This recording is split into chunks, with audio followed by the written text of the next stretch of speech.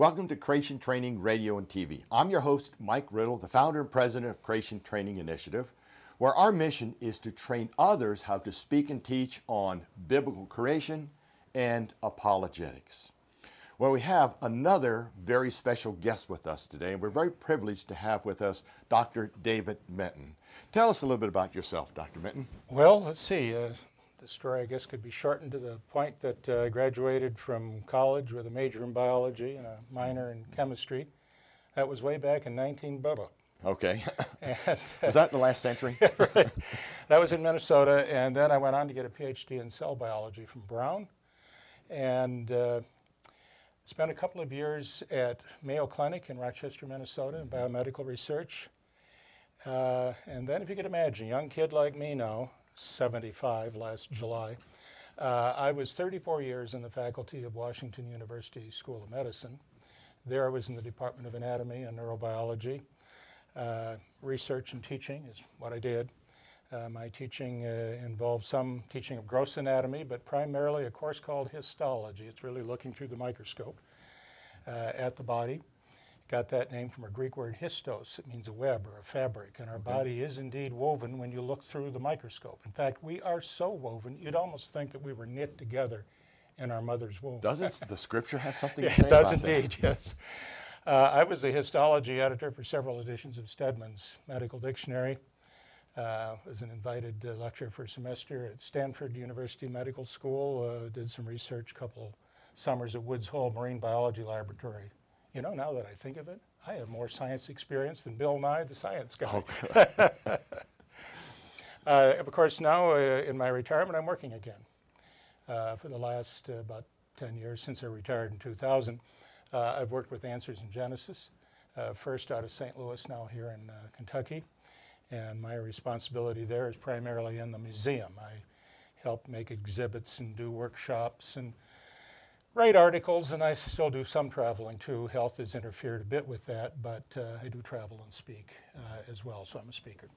Well, good. Matter of fact, one of our granddaughters was in one of your classes on the microscope, and boy, That's right. did she enjoy it. She Oh, learned great. a lot. Great. So what are we going to do today?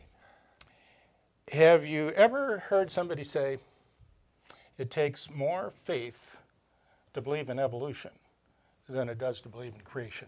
I've heard that once in a while. Yeah, I hear that too. In fact, I used to say that, and then somebody corrected me one day. They said, you know, you're not using faith in a biblical sense there when you say it takes faith to believe in evolution. The Bible defines faith as the substance of things hoped for, the evidence of things not seen. You usually don't think about substance and evidence when you're thinking about faith, but faith in God's Word is so reliable that you think in terms of substance and evidence.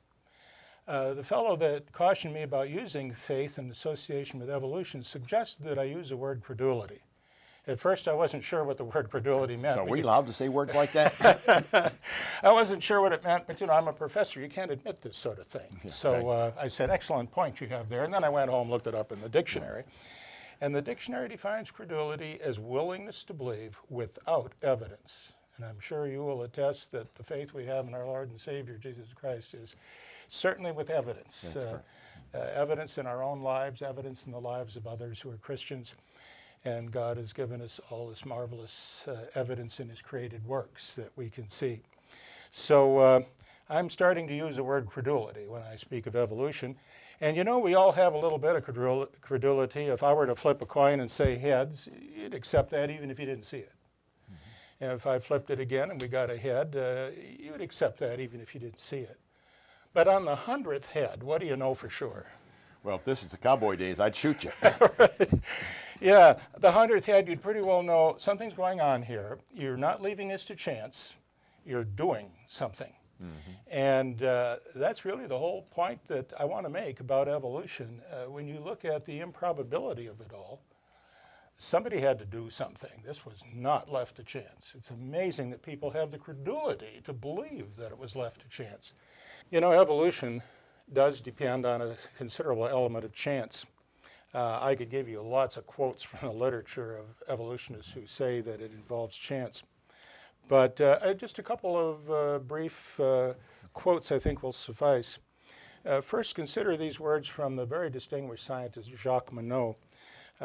He won a Nobel Prize in biochemistry a number of years ago. Sadly, he died as a relatively young man, and even sadder, apparently he died an unbeliever. He was pretty open about his atheism. He wrote a book called Chance and Necessity. And in this book, he said everything you see in the biosphere, all living things, is a result of either chance or of necessity. And by necessity, he meant the laws of nature. So chance and the laws of nature, you get everything. Specifically, he said, chance alone is at the source of every innovation of all creation in the biosphere. Pure chance, absolutely free but blind, is at the very root of the stupendous edifice of evolution.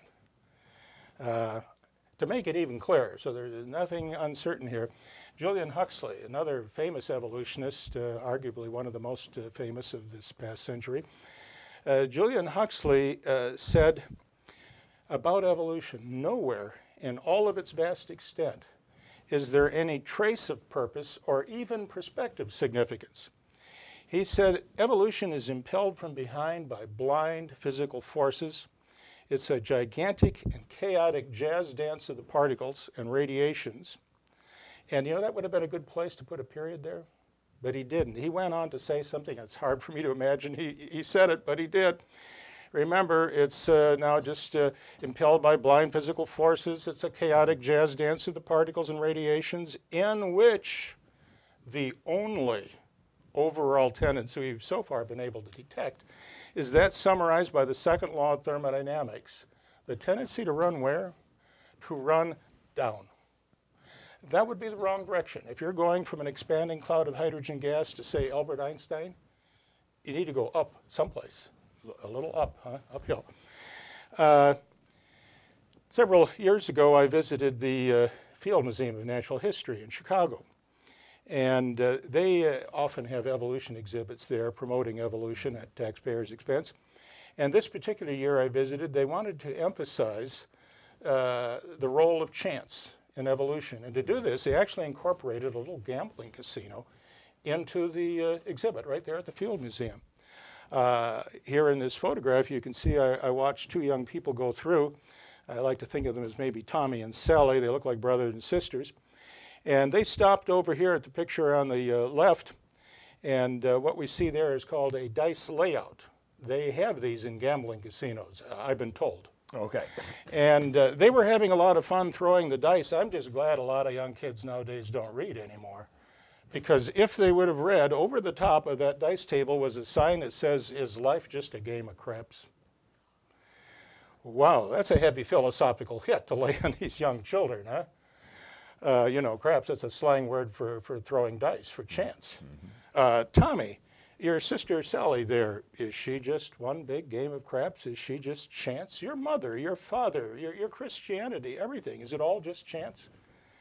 You know, I wonder if their parents prepared them for a philosophical challenge like this. I wonder if their pastor prepared them, their Sunday school teachers, if anybody prepared them to face up to, is life just all chance? Well, they went on to the next gambling device at the Field Museum of Natural History. It was the one-armed bandit. They cranked away on that, and over the top was another sign. It said, over time, tiny mutations add up to big changes. Well, I think I agree with them in part on that, but not quite the way that they have in mind. You see, here's a picture right here of tiny mutations. This is cancer. These are HeLa cells. They're kind of the guinea pigs of cell biology. They've been around a long time, and people have used them to study cancer cells. And these particular cells came from the cervix of a lady who had cervical cancer, and she did die of this cancer, sadly, but the cells are still dividing. And as I say, they've been used in biomedical research. These cells at this point have had so many mutations and are so highly abnormal, you'd never get a cervix out of it, to say nothing of the young lady the cells were taken from. If you look at the nuclei, you can see some are big and some are small. That means there's odd amounts of DNA, polyploid and aneuploid, odd numbers of chromosomes. So that's a big change, cancer. But I don't think they had that in mind. I think they meant that small mutations would add up to eyes and ears and livers and kidneys. But what do we know that they add up to? Mutations can add up to cancer. Well, if we have any evolutionists looking on today, they're going to say, yeah, you're talking about chance here, but you haven't really brought up the thing that makes evolution work, and that's natural selection. Natural selection makes it all happen. Ever heard any definitions of natural selection? Usually people will mention the one that Darwin talked about a lot, the survival of the fittest. Yes. That expression, survival of the fittest, is kind of interesting. Let's just examine it. First of all, natural selection works with mutations. Mutations are really the only source of fundamentally new genetic information, and the mutations we're talking about are random. Here's another thing. It's so obviously true, I'm embarrassed to even bring it up. It's kind of duh, but you can't select what's not there to be selected. So you cannot select a mutation or a gene that isn't already there to be selected. In other words, natural selection doesn't add anything new. Nothing new. It can only select from the chance changes that have occurred there. And it's kind of interesting, if a person wants to do a little experiment, you might want to just go down to your local friendly Midas muffler dealer and order a dozen yellow roses. You won't get them. You know why? Because they don't stock them. But what if you really need them? You know, you forgot the wedding anniversary or something, then will they have them? No, you see, need doesn't play a role at all in natural selection. If they're not there when you want them or use them, that's it. You can't make them appear. So survival of the fittest, that really is kind of the way people sum up natural selection, but you know, that doesn't tell us a whole lot. Ever ask your question, which creatures survive? It would be those that are fit, huh? Yes. And then what exactly do we mean by fit? Why, it's those creatures that are able to survive. This is kind of going around in circles here, isn't it? Yes, it is. You might as well say that deafness is the principal cause of total loss of hearing. It's true enough, it just doesn't say anything. You know, evolutionists were aware of this problem, 50 years ago. Population geneticists knew that survival of the fittest just wasn't going anywhere. And they said, look, evolution could care less about the individual. Individuals do not count in evolution. It's the population. And so they came up with this definition of natural selection. It's just simply two words, differential reproduction. What does that mean? Simply means that those creatures, after having, say, a mutation, those that leave the most offspring, survive. That's it. Random, purposeless, goalless, mindless change. And then when you get that change in the gene, do you leave more offspring or don't you? In other words, do you out-proliferate your competitors out there? What about the role of mutations on increased reproduction and productivity? We might go to Dr. James Crow, arguably one of America's greatest, if not the greatest, geneticists, trained many, many research geneticists. At the time of this picture and quote, he was professor and chairman of genetics at the University of Wisconsin. He's now retired. But he said, and I quote, the typical mutation is very mild. He says, but it shows up as a small decrease in viability or fertility. That would kind of be the wrong way again, wouldn't it? According to this new definition, or 50-year-old definition of natural selection, it should be going uphill, not downhill. Well, let's get back to that word credulity we talked about. Credulity, the willingness to believe without evidence. And what we want to establish is, Mike, what's your credulity factor? Okay. Is that a good thing? We all have a certain amount of it. Okay. Now, you're going to get into big numbers here? Not right away. We're going to sneak up on Okay. it. Yeah, we'll sneak up on it very gradually. For example, take playing cards here. A yellow card, a green card, a blue card, and a red card. These four colors, if I were to mix them up, and we'll just put them down on the table here in a pile, put them right down there. If I were to have you tell me one of those colors, and I were to write one of those colors down on a piece of paper, what would be the chance the color you picked would be the one I picked? 1 in 4? 1 in 4, yeah, or 25%. Now, somebody said, well, you might run into favorite colors, and blue is one of the favorite colors. You can see you and I both have some blue on today. So to get away from favoritism and color, I made up this little easel here. And we'll just take the cards as they landed there, shuffling them, and put them in these little pockets. 1, 2, pocket 3, and pocket 4. Now, I have a prediction card on the back where I will try to predict what card it is that you will pick. You got 1 chance in 4 of pulling this one off. You see, over here on the back is this big card. This used to be a normal size card, but we fed it vitamins and hormones, and it got to be really big like this.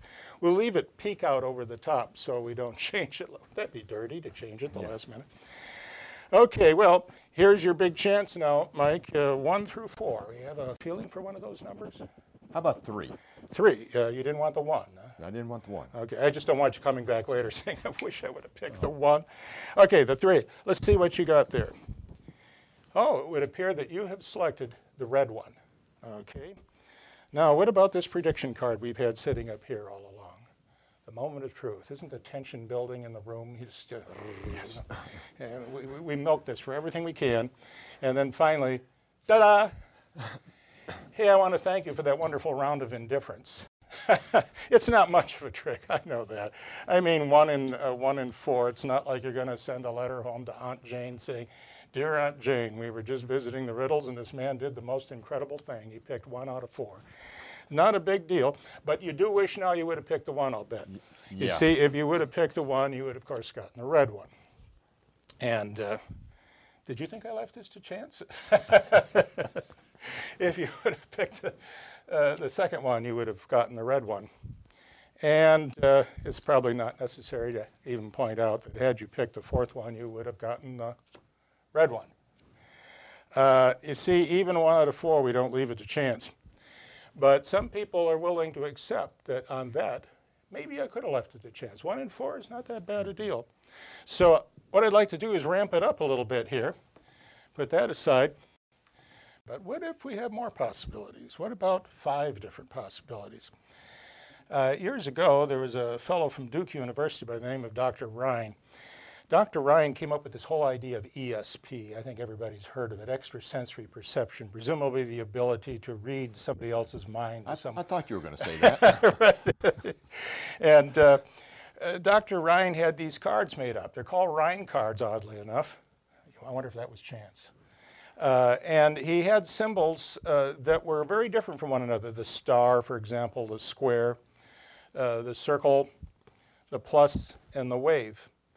And the way this little experiment worked is you'd get a couple of packs of these cards. Here would be 1 pack, and here would be another pack of the same thing, the Rhine cards. And then years ago, people used to entertain more easily than they do today. At a party, they'd each have a pack of these cards. They'd sit across from another on a table, and they would arrange them so that they would be in some particular order. And then they would lay them out. So you'd lay out yours, I'd lay out mine. And if 1 pair matched up, we had a little ESP. If 2 pair matched up, we had a little more. Of course, this was a self-fulfilling prophecy. Sooner or later, there are going to be at least a few match up. So what is the probability that on these cards, what's the probability that if you were to mix them up and I mix them up or arrange them in a certain way, we'd arrange in the same sequence? Well, that probability is measured with factorials. With 5 different things, which is how many cards we have here, 5 different cards, the chance of us getting the same cards would be 5 times 4 times 3 times 2 times 1. The reason for that is, and you know this, of course, very well, being a mathematician, but if your partner picked a wave, then we'd have 1 chance in 5 of getting the wave.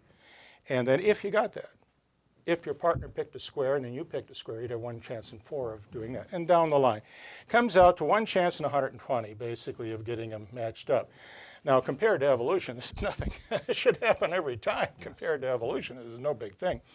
So here's what I thought I'd do. We take 1 pack of these cards and shuffle them up here. And then we take another pack and we would shuffle them up. I'm making sure you don't put anything up your sleeve. Right. Not a thing up my sleeve but arms. Okay. And notice, at no time do the hands need to leave the wrists. What does that have to do with anything? I don't know. Here's the way we're going to work it so it's very visible to everybody. We have this lucite board with the numbers 1 through 5. And I'm going to take the 1 pack of cards here, and I'll just put them under these little rubber band clips here. We'll mix them up all over the place here, so hopefully you won't know where they are. And then I'll have you try to just guesswork and match them all up, okay? Now let's put this one down here. Notice I'm not giving you any peaks on this thing here. You kind of have to do this one by guesswork.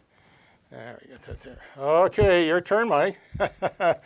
Got any feelings about this, 1 through 5? Let me think. That should go in number 2. Number 2. Okay, we'll put that under the little plastic board. Let me think hard And then here. this one here. That's number 1. Number 1. Number 1. He's an amazing guy. I don't know how he knows this stuff, but this one. That's clearly a number 5. I see. That would be the number 5 one. Okay, you've been waiting for that one all along. Yes. And then this one. There's a 3.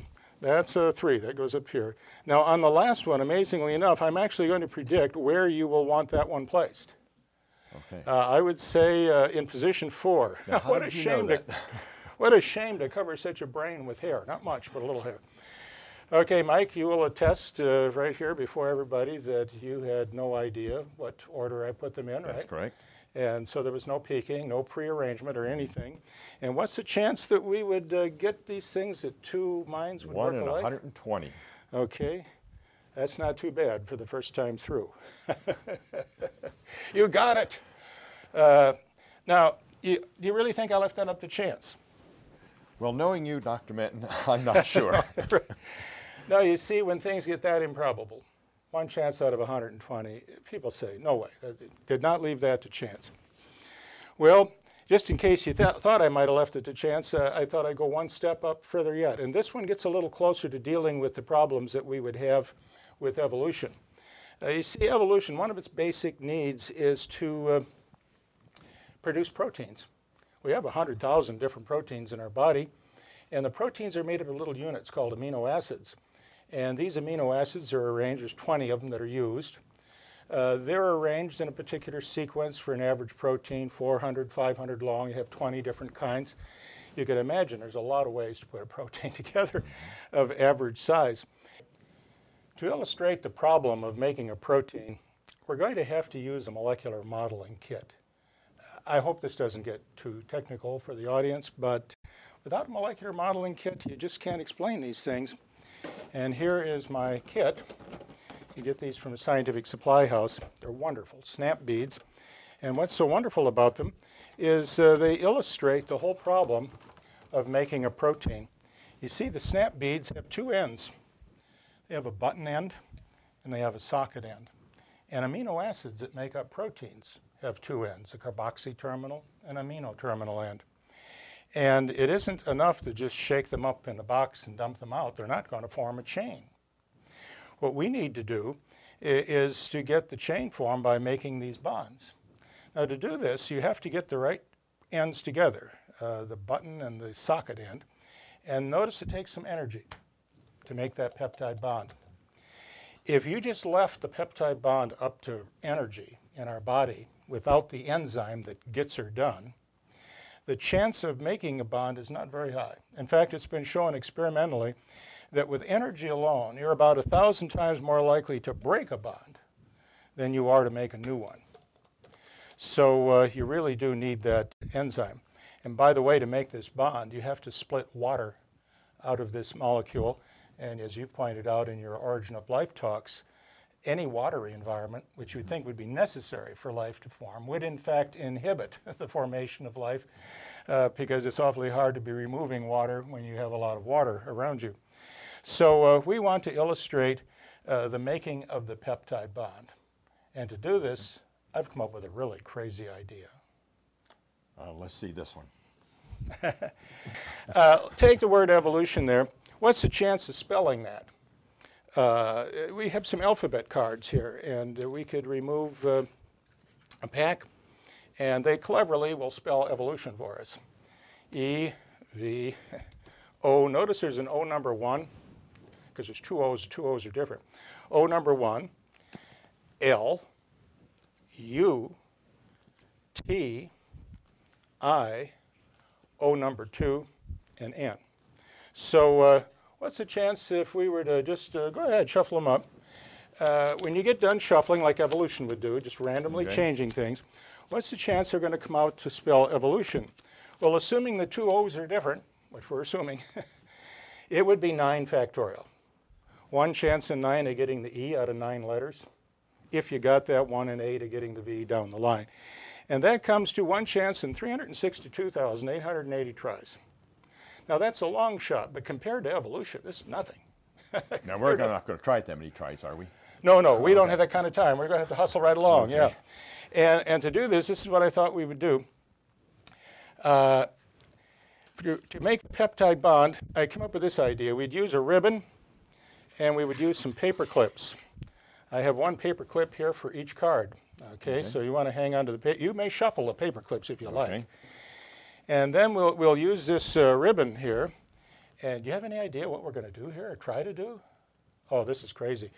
But I'm going to ask you to shuffle the cards, and we'll throw them in a sack. Okay? And then you'll take the paper clips, and you'll throw them in a sack. And then you'll throw the ribbon in the sack. And then we'll shake the sack twice, bucci bucci. You reach in, grab the ribbon, pull it out. And I'm hoping, by luck, that the cards will clip onto the ribbon with the paper clips to spell the word evolution. I told you it's a long shot, but compared to evolution, it's nothing. Now, rather than use a paper sack, I wanted to dress up the act a little bit. And so I asked the pastor of our church whether if I could use our collection bag. We have a new one. It's a nice velvet bag. And he said, Dave, you can not only borrow that bag, he says, you can keep it. I said, why is that? He said, since we got this new collection bag, our contributions have gone down to nothing. And you know what? I think I figured out why. If I reach into the bag here, there's a small flaw in the bottom of the bag, just a small hole. And you see, it's like all my tricks, you can see right through it. What I did was to mount a zipper in the bottom to heal up the bottom of the bag. There we go. We have a bottom in it now. So we don't have millions of years for evolution. You've been shuffling them, yes. Have you? We've been shuffling. Okay, just throw the cards in the bag there. You see them down in the bag, yes. down in there? Throw the paper clips on top of the cards. You see them down in there? Yes. Okay, ball up the ribbon, just throw it in the bag, okay? And remember I said I do the bucci thing yes. like this? Okay, and then reach right in, grab a hold of a ribbon there. If you got the hold of the ribbon, pull the ribbon on out. Grab that ribbon. And my goodness, what have you got there, Mike? Well, I think you need this end. I get this end. I'll take this in. And by an incredible stroke of dumb luck, we have assembled evolution. How many think I left that to chance? You know, as remarkable as this might seem to be, this is nothing compared to evolution. The chance of putting together a protein is just simply over the top. And that's what we're going to discuss together next time. Well, thank you very much, Dr. Menton. My pleasure. Now, stay tuned for part 2 of this probability of evolution. Next session with Dr. David Menton. Now, Dr. Menton, in the next session, you're not going to make me disappear, are you? No more tricks. We're just going to dig right into the science of all of this in the next session. And I am looking forward to this next session. That was wonderful. Oh, thank you. My pleasure. God bless you, folks, and look forward to part 2. Is evolution even possible? If these lessons had been a blessing to you, you might consider financially supporting the Ministry of Creation Training Initiative.